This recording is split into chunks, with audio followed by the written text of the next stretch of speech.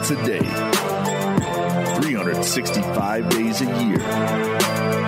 This is the Pack-A-Day Podcast. Welcome back to another episode of the Pack-A-Day Podcast. You can get all your Pack-A-Day updates by following us on Twitter at Pack-A-Day Podcast. And remember to subscribe to the podcast on iTunes, Google Play, TuneIn, Stitcher, or Spotify. And of course, you can always check us out at cheeseheadtv.com. My name is Kyle Fellows, and I am joined, as always, by my co-host, Andrew Mertig. Andrew, welcome back to another Friday edition of the show. Hey, Kyle. I am really excited to be here. It is absolutely freezing cold in Green Bay, Wisconsin. I think the wind chills have been negative 50 and negative 40 the last 2 days, respectively. And so I've been inside a lot, which has given me a bunch of opportunity to prep for today's show, and I'm really excited to warm up with a little bit of Packers talk.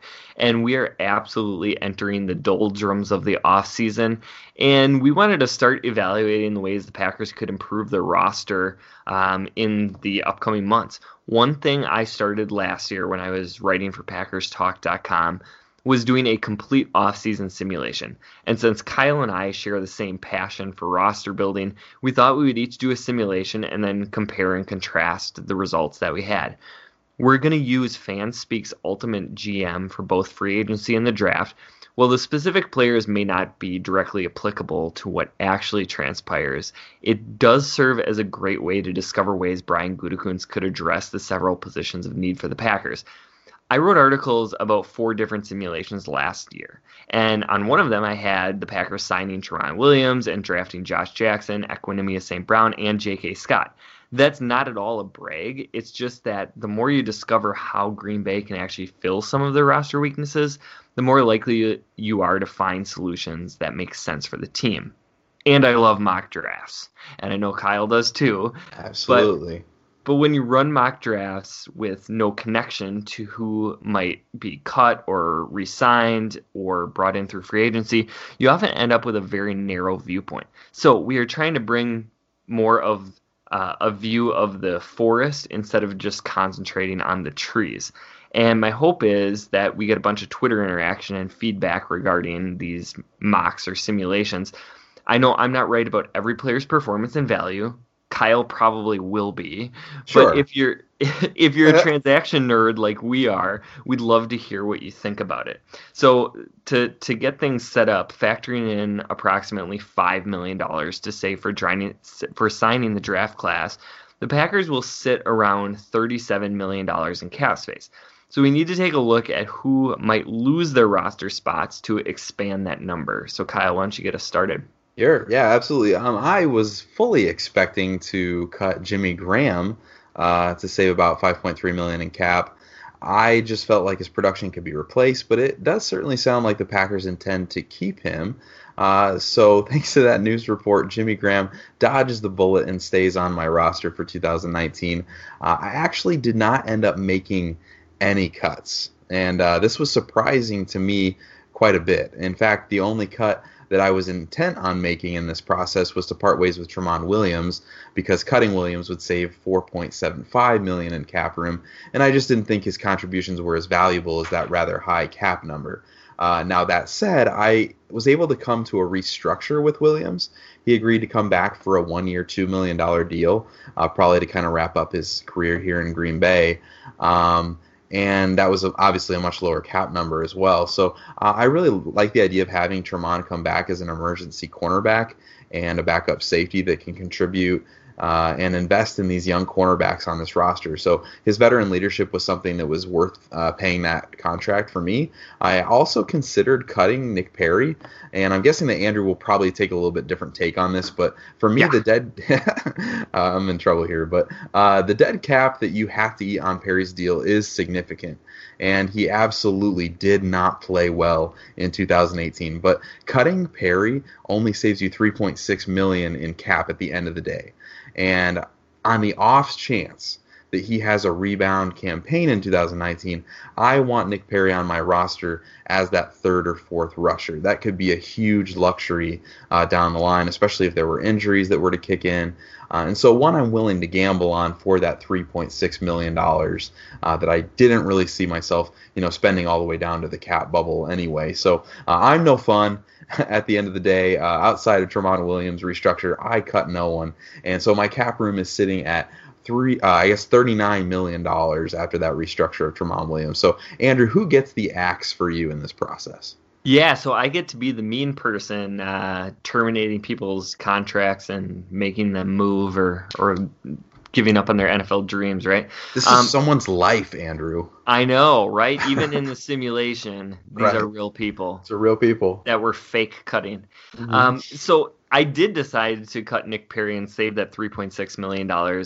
That leaves a huge dead cap hit, and you talked about that. But quite frankly, I don't care about that. Full transparency here, I did think it was a good re-signing when he signed that contract, but it is telling that a $3.6 million cap savings is more valuable on the roster than Perry is at this point in his career. I would also cut Tramon Williams, and the restructure was something that I thought about a little bit. I really appreciate everything he's done for that team, seeing some videos on Twitter of his interception against the Falcons that he returned for the touchdown in that playoff run. Really brought back some fond memories of Tramon. But the cap space is more important than his veteran presence. So maybe Kyle is right, and you can get him back at a discount. But quite frankly, I'm ready to move on, even if he's willing to restructure. And then we come to Jimmy Graham. And I think Andy Herman's season grades really influenced me because at first I was ready to keep him on the roster. And more recently, I definitely wanted to cut him.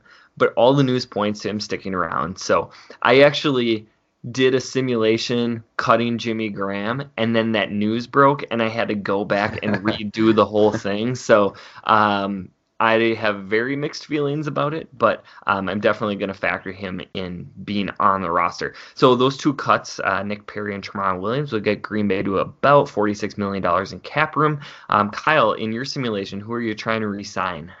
Yeah, so I offered Clay Matthews a contract. But in full transparency, it was probably a lowball offer for what he can get on the open market, and he did decline it. So no Clay Matthews back in Green Bay in 2019. Geronimo Allison was really tempting for me to resign. I actually think that could be a really good move for the Packers. But I chose to save that cap and invest it in other places that we'll see later in the simulation. But Allison is someone that I think kind of duplicates himself with the other guys on the roster. So I think the Packers could see him as something that they already have in some other guys. But one of the re-signings that I did decide that I thought that the Packers should pursue was to bring back Bashaud Breeland. I signed Breeland to a 3-year deal at $6 million per year. That might be steep for what he actually gets on the open market with his kind of a half a year he played last year. It's hard to tell what that market will be, but I felt it was important to get him back. He showed a lot last year when he was on the field. And he had that 3-year, $24 million deal in place with Carolina before they nullified that contract because of his failed physical. So I felt pretty good about where that deal came in with Breeland. And I did have to negotiate with him for quite a while in this simulation, but we did get him back in Green Bay. So who are you bringing back, Andrew? Yeah, the first move I'd make is I'd offer a very reasonable contract to bring back Randall Cobb. But I think he's actually worth a lot more to another team than he is to the Packers. And I wanted to place an emphasis on acquiring some wide receiver talent outside of the current roster anyways. And so I had to move on with Cobb. I can't help but to watch Julian Edelman and see what Cobb's career could have been recently. So I'm actually probably pretty optimistic that Randall Cobb has a pretty decent 2019 season, but on a different roster. Everybody else can go. Breeland had some high spots last year for sure, but quite frankly, I thought he was bad more than he was good. And I really like Allison. In fact, he was my undrafted free agent sleeper the year that he wasn't drafted and signed, but I struggled to find a role for him. And finally, I'm on the record of saying that Clay is going to go somewhere and be a successful part of a pass rush rotation. Some teams that are kind of obvious to me that come to mind: New England, Baltimore, Pittsburgh, San Diego, Kansas City, etc. and maybe be like a Chris Long or a late career James Harrison, but he's not an every down player. And quite frankly, I think his time in Green Bay is up, and there's not really a spot for him anymore. Yeah, absolutely. That's kind of where I was with Clay. It was just kind of like he wasn't willing to come back for the price of a rotational player, and so it was best to move on there. But after bringing back Breland, that leaves me with about $34 million in cap room to kind of play with, and I did have some fun in free agency. So here we go.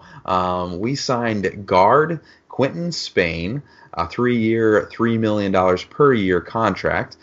He spent last season playing for Matt LaFleur in Tennessee, and so I think he might be a natural fit to come over to Green Bay because of that relationship.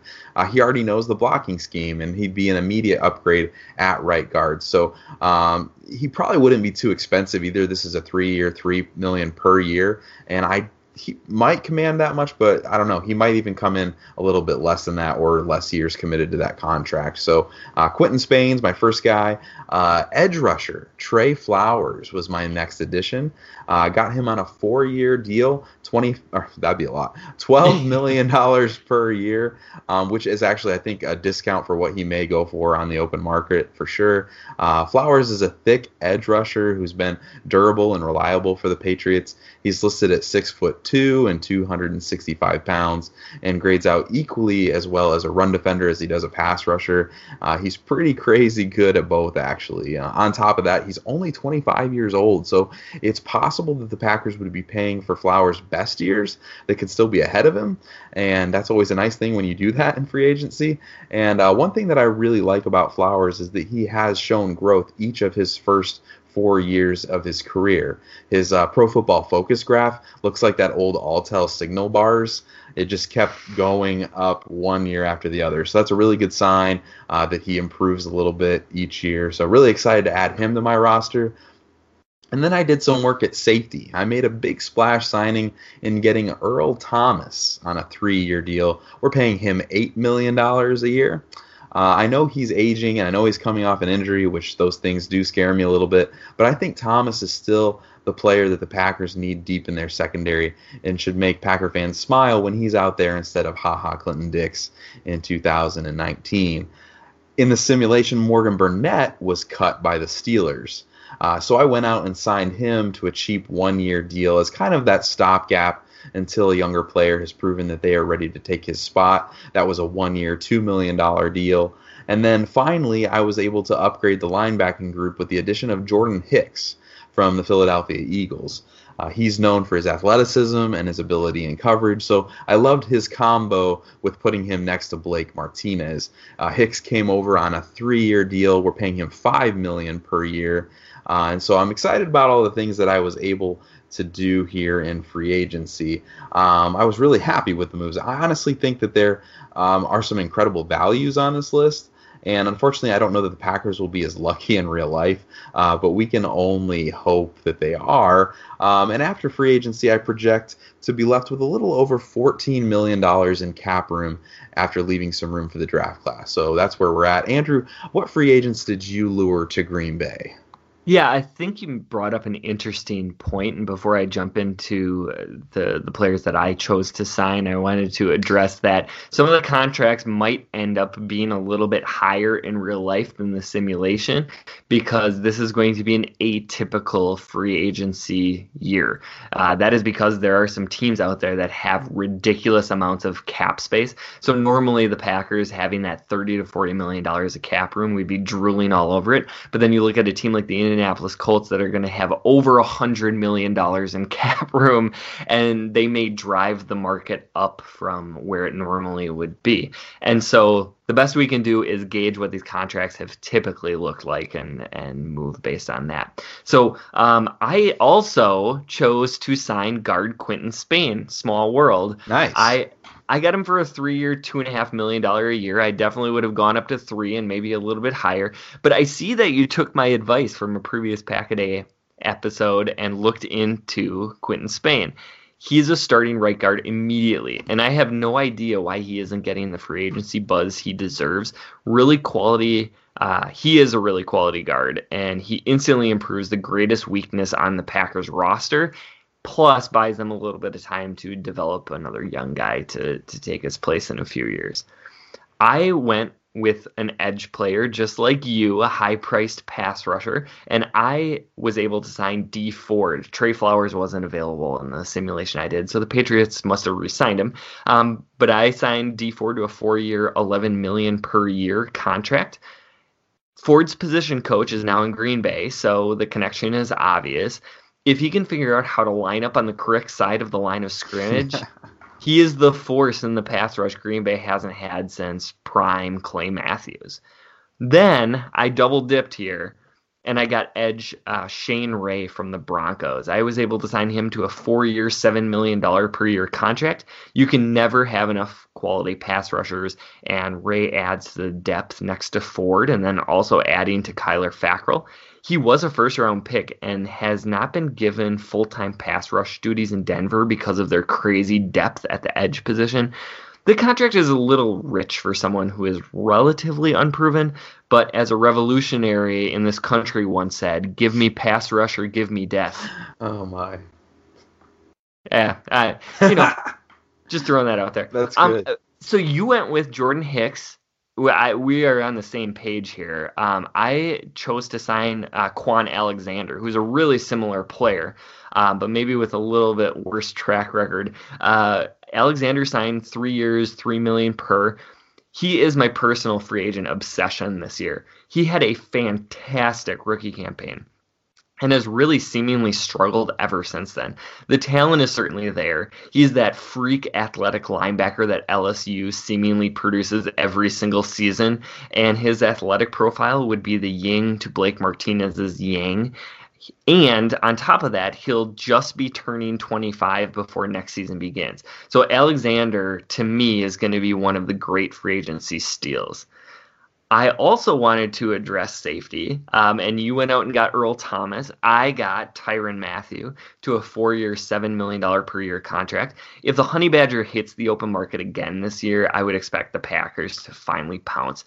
They're in desperate need of a center fielder and someone who can make big plays. And Matthew certainly checks both of those boxes. And I love that you went with Earl Thomas, but I'm a little concerned if he can recover from that injury. So Matthew brings his own health concerns, but I'll roll the dice for a true difference maker on the back end, whether that's Thomas or whether that's Tyrann Mathieu. Then I was able to get Adrian Amos, the Bears safety, to a 3-year, $4 million per year deal. Bears fans are absolutely going to laugh at the size of that contract because Amos is a very valuable piece in their secondary, and it seems like a gross underpay. However, after the atrocious market that was there for safeties last offseason, and quite frankly, a glut of options in free agency this year, I don't think many teams are going to be willing to pony up big money for safeties. And it seems Ryan Pace is willing to let Amos walk. So in this case, the Bears' loss is the Packers' gain. All of those signings, that seems like a lot and a lot of money to invest, but that still would leave me with a little over $21 million after I account for the draft class. So now the fun part begins. After our free agents are signed, where are you going to go in the draft? Yes, we finally get to the draft. First, I have to say, you are quite the capologist. I feel like you signed an additional player to me, and you have more money left. So, well, remember, I also made 2 cuts. Oh, that's true. You were smart, and you cut the players who aren't actually good, unlike me. So, so here we are at the beginning of the 2019 NFL Draft, and with the 12th pick in the 2019 NFL Draft, the Green Bay Packers select. I've always wanted to say that, so I just had to do that right there. You did a great job. Thank you very much. With the 12th pick, the Packers select Jachai Polite of Florida. Yeah, there we go.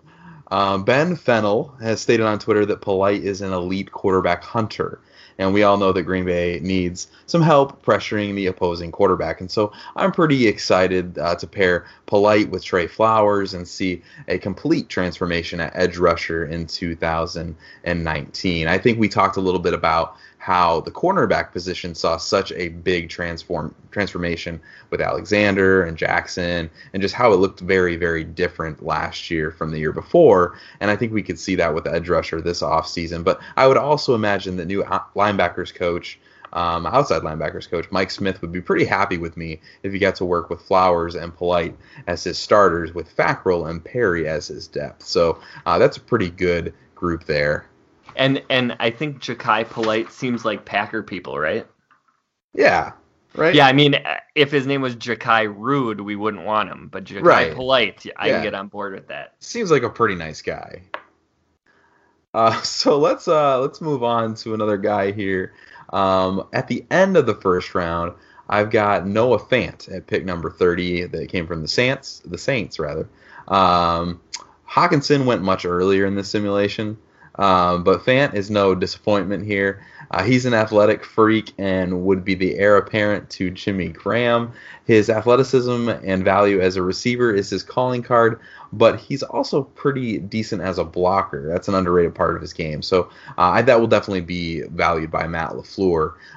In the second round, I was able to land Dalton Reisner. I selected this guy out of Kansas State. He's an offensive tackle, and a lot of people want to move him to guard, but I would really like to see him as Brian Balaga's successor. So we'll try him there. At worst case scenario, he moves to guard and gives you probably a Pro Bowl level guard for a long time if that ends up happening. And then this is where things get a little bit dicey here for me. The third round, Deebo Samuel is falling in this simulation. And I just can't help myself. I love Deebo Samuel. I think he's a great talent. So I traded our third round pick, one of our fourth round picks, and a sixth round pick to move up 10 spots.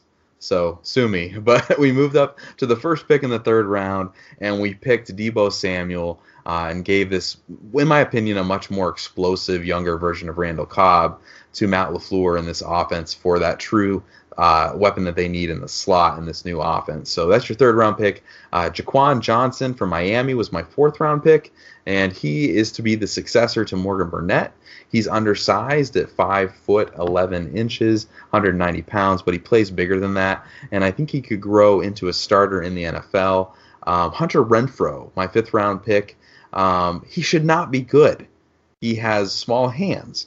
He's slight of frame, but he catches everything, and we've seen that at Clemson for years. And he's a super smart player who's really good at finding holes in the zone and getting open on some scramble drills. So you know who else likes some scramble drills? Aaron Rodgers. Aaron Rodgers likes some scramble drills. So I'd love to see Hunter Renfrow paired with Aaron Rodgers. Jimmy Moreland is my sixth round pick out of James Madison. He's a cornerback who just makes plays. He actually had 18 interceptions during his time at James Madison, 6 of which he returned for touchdowns. I have no idea whether or not Jimmy Moreland is good. I don't know. But Packers safety Raven Green was talking him up on Twitter. So in the 6th round, I'm going to give him a shot, trusting Raven Green's connection with him at James Madison. And then running back Karan Higdon from Michigan is my final pick in the 7th round. I believe that Higdon might be one of the most underrated prospects in this entire draft. He has some serious elusive traits, and I know this is going to seem rich, but they really do remind me of Aaron Jones. I don't think he quite has the burst and explosiveness that Aaron Jones has, but he does have that elusive trait that I do think is special and could be a great piece to have behind Williams and Jones in this backfield. So what does your draft look like, Andrew?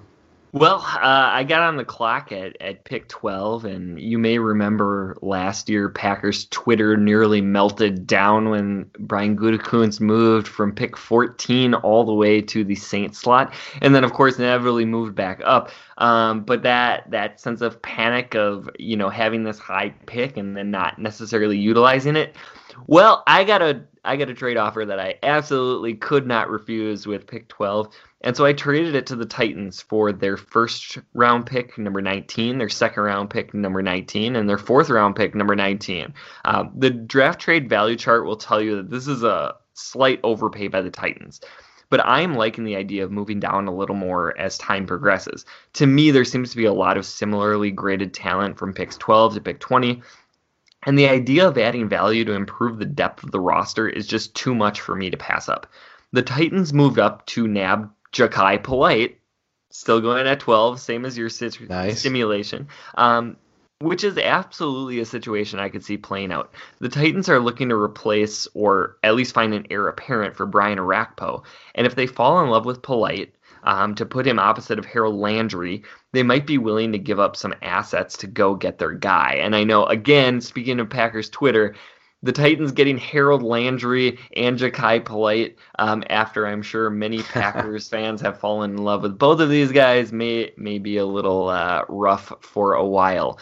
But I did slide back into that 19th pick, and then I went to select, and I still got my guy at 19. And that is tight end TJ Hawkinson from Iowa. He has gone from probably a second-round grade to potentially being in some top 10 conversations. If he puts up crazy numbers at the combine, he is going earlier than pick 19 for sure. But as of today, that's a spot that I am more than comfortable with. I would have even considered him at pick 12. He is young, being a redshirt or just coming off his redshirt sophomore season. And he's the ideal dual threat tight end. He will absolutely dominate you in the run game, and then he'll turn around and run past you in the pass game. And if you heard our season-ending tight end breakdown, TJ catches everything. So I think Matt LaFleur would be really excited to have him on the squad. Then I still have pick 30, and I went with edge Brian Burns out of Florida State. Burns is going to be controversial among Packer fans because he's a little light and he wore number 99 at Florida State. So people are going to have flashbacks to Jamal Reynolds. But Burns is a completely different player. He is incredibly quick off the snap. He has great bend to get around offensive tackles. And then having added Shane Ray and Dee Ford in my simulation, Burns is just going to get to focus on the pass rush situations. So the Packers suddenly are going to have guys out there who can get around tackles, and of course they already have the guys in place who can push up the middle. So opposing quarterbacks, watch out. Burns definitely could go higher than 30. I've seen him mocked absolutely all over the place. But I think him being light is going to scare off some teams because he's not going to be able to play in rundowns early in his career. In the second round, I had Hollywood Brown from Oklahoma fall to me. He's another player who could absolutely rocket up draft boards and really end up being kind of a pick in the 20s or late first round. 10 years ago, he'd take a big fall because of his size. But with guys like Brandon Cooks and Tyreek Hill wrecking the league, some innovative offense is going to find a way to use him to just mess defenses up. He is a perfect fit for what the Packers have with Devontae and Marquez Valdes-Scantling and Equanimeous St. Brown, and he'd fit in really well and be that creative chess piece for LaFleur's offense. With the 19th pick in the second round that I got as part of the trade, I am going to take Irv Smith Jr. from Alabama. Now I've taken two tight ends with the picks that I've acquired to trade down. And he's a super young, raw talent, and he may need a year of being used as a specialist to get up to NFL speed.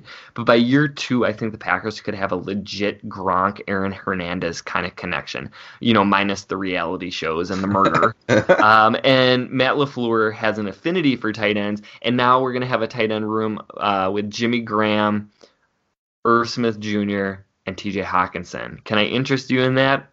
That is incredible. If we leave this draft with two of those guys of the tight ends, and I just can't stop laughing at your reference of what actually happened in New England. So I just gotta, you're just gonna have to move on. I'm investing heavily. In the third round, I'm taking guard. Whoa, I choked there for a second. I'm gonna take guard Chris Lindstrom from Boston College. I got really excited about Lindstrom. He had a really strong Senior Bowl, and he can move up further. I've seen him, mocked early second round. I'm more comfortable with him in the third round, and so I'm glad he ended up in this area. And playing behind a veteran for a year or two would really do him a lot of good. With my fourth round pick, pick 12 in the fourth round, I'm going to take Miles Sanders from Penn State. Can I admit that I want Miles Sanders because he sounds like a player I would have created in Madden when I was a kid? Absolutely. That seems totally rational. It's a good reason. Yeah, that's pretty much the whole reason. I just love his name. Sanders isn't necessarily special in one specific category, but he is really, really well-rounded as a prospect.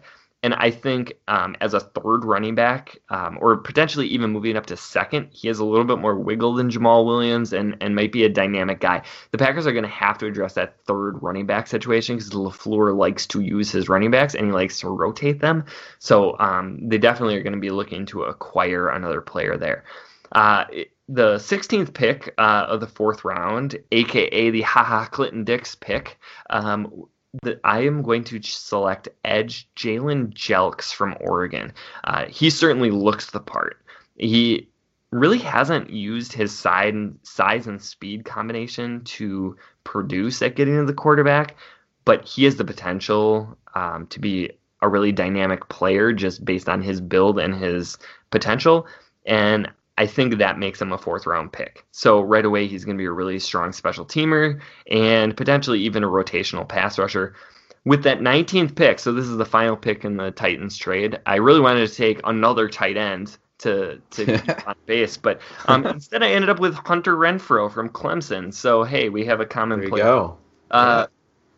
I think, we're starting to create a glut of playmakers here, but Renfrow is too good to pass up. Having 5 wide receivers available like Devontae, MVS, ESB, Hollywood Brown, and now Renfrow, and that's not even factoring in that Jamon Moore could take a huge step up. This is going to give LaFleur some really awesome personnel options to create those mismatches that he likes to do. With my 5th round pick, I'm taking TJ Edwards. This is my second TJ of the draft, a linebacker from Wisconsin. He is just a really solid player all around. He could fill in that Jake Ryan role, and I think eventually he has the potential to be a starter. He's going to be a really strong special teamer from day one. And last week we talked about special teams, and so I wanted to place some importance on that as well. In the 6th round with the 12th overall pick, that's my first 6th rounder, I'm going to take guard Lester Cotton from Alabama. He is a mauler. And he definitely struggles with his footwork and moving in space. But this is a different coaching staff and different offensive line skill set. He has the potential to be a dominant run blocker and somebody who could win against a pass rusher like in a locker, what they talk about, not where he has to move a whole lot. He's a nice depth piece at the guard, and I think they definitely need some change in personnel at the backup offensive line positions. With my second 6th round pick, I'm taking Bruce Anderson, a running back from North Dakota State. Yeah, another running back, I know. He could be a really special runner and receiver, and he may actually end up being better than a guy like Miles Sanders. But for the 6th rounder, I'm okay taking a guy who could potentially end up being cut if he doesn't show that right away.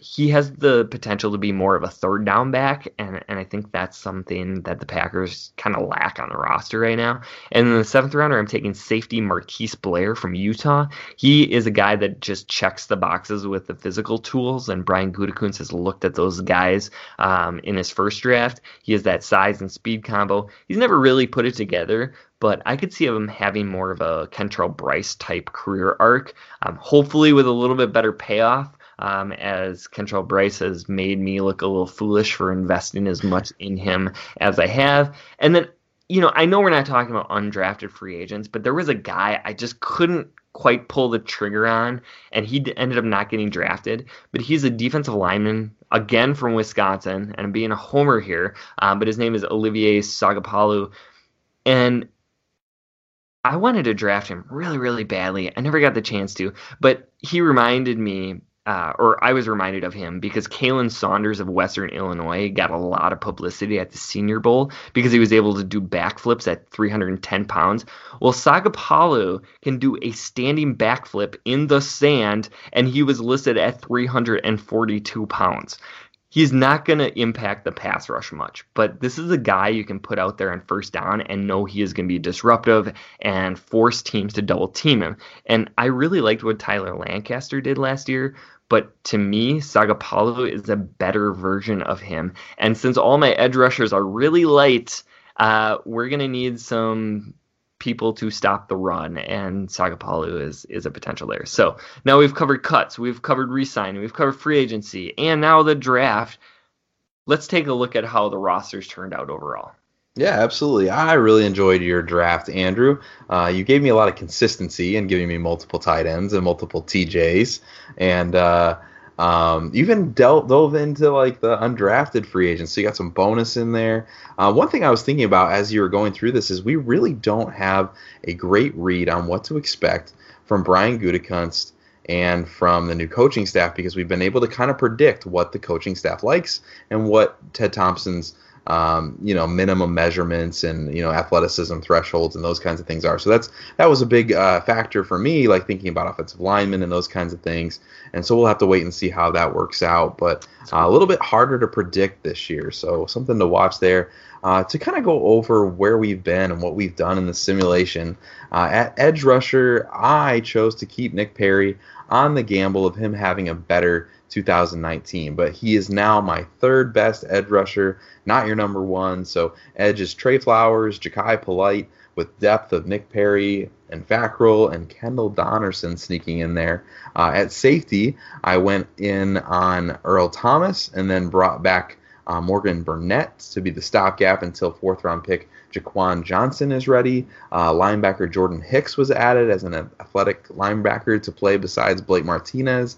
And then the offensive line also received a ton of help by getting Quentin Spain to shore up right guard, while getting future right tackle Dalton Reisner in the draft. So we also got Aaron Rodgers and Matt LaFleur, some new toys in Deebo Samuel, Hunter Renfrow, and Noah Fant in my simulation. So I felt really good about the places that we were able to identify that we needed to upgrade and where those things ended up being at the end of the offseason.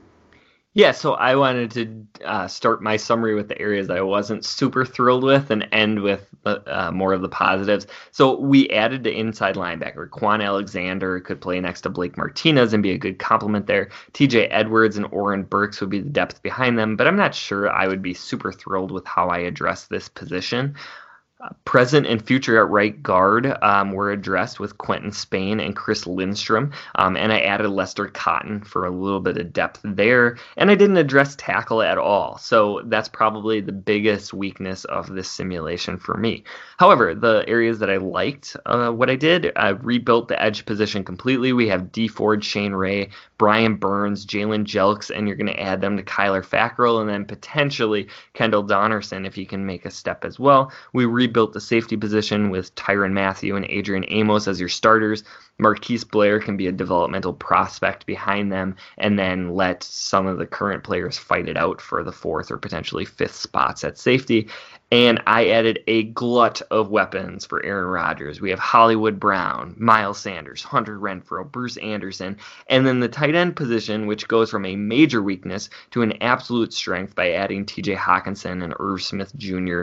to Jimmy Graham. So, Kyle, you want to wrap us up? Yeah, sure. So obviously we made this all look super easy, and free agency and the draft will not probably break as favorably for the Packers or as simply, but it is still so fun to just consider the options that Green Bay has to get better over the course of the next couple months. So make sure you find Andrew and I on Twitter and tell us how horrible our offseason simulations were. No, but seriously, we would love your feedback, and we would look forward to dialoguing with our listeners on Twitter. So find us there, and we'll be looking forward to talking with you guys. Yeah, and I think the thing that makes this interesting and the thing that makes it fun is there's a lot of people with a lot of different opinions, and really, like, the part of the Pack-A-Day podcast that I appreciate is being able to interact with fans who have, similar opinions and different opinions, and that forces me to go back and look at some players that maybe I haven't explored yet.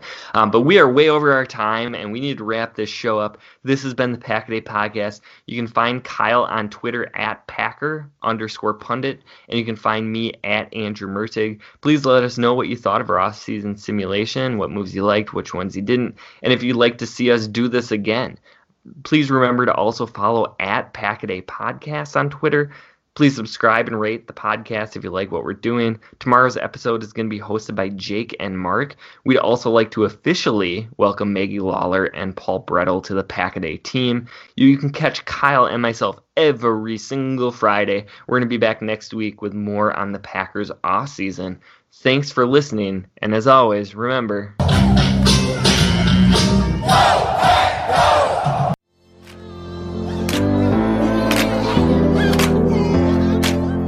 From the 16 of New York, first First down, goal to go. Rodgers in the shotgun, Williams to his left, here's the snap. Rodgers clean pocket, throws the middle of the end zone, and a dagger! They beat Morris Claiborne to the back line of the end zone. The Packers have led it. Snap to Wild. Oh, yes! And taken by Jackson in the end zone for a touchdown. Geronimo Allison. Josh Jackson, the rookie, recovers in the end zone, and a Lambeau lead to the north end zone stands. The Packers have a 6-0 lead. Beathard on third down and 3 in the shotgun. Packers showing a blitz, and here they come. Beathard looking, hit as he throws it deep down the right sideline, and intercepted on the play. Spectacular interception by Kevin King at the 9-yard line of Green Bay. Snap to Rodgers looking right.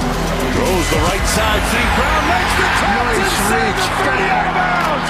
Oh, he reached back to gather it in, using all 6'5" of his frame. Tumbled out of bounds inside the 30 of the 28-yard line. Hunter Bradley the snap. J.K. Scott down on one knee, arm extended. Here it is. Placement made. Kick is up. It is good. It is good. Mason Crosby delivers the dagger. 1 week after his worst day ever, he delivers the dagger tonight. 3rd and 5, 13-yard line of Atlanta. Snap, Ryan looks right, throws right down. Intercepted to the house. Bishop Breeland, touchdown, Green Bay Packers. 19-yard interception return, and it's 16-7 Packers. And Rodgers looks it over, takes the snap, blitz on, they pick it up, lost the right side. They got him. 10, 5, touchdown, Matt Curran, Scantling, 40 yards. Single back offense behind Aaron Rodgers, who ducks in under center. From the 29 in Green Bay, and here the handoff up the middle. Big ball, straight ahead. Here's Aaron Jones, off to the races, to the 20, to the 15, to the 10, down the left sideline, and he's out of bounds. Inside the 10 of the 5-yard line of Miami. Aaron Jones with a burst, 67 yards.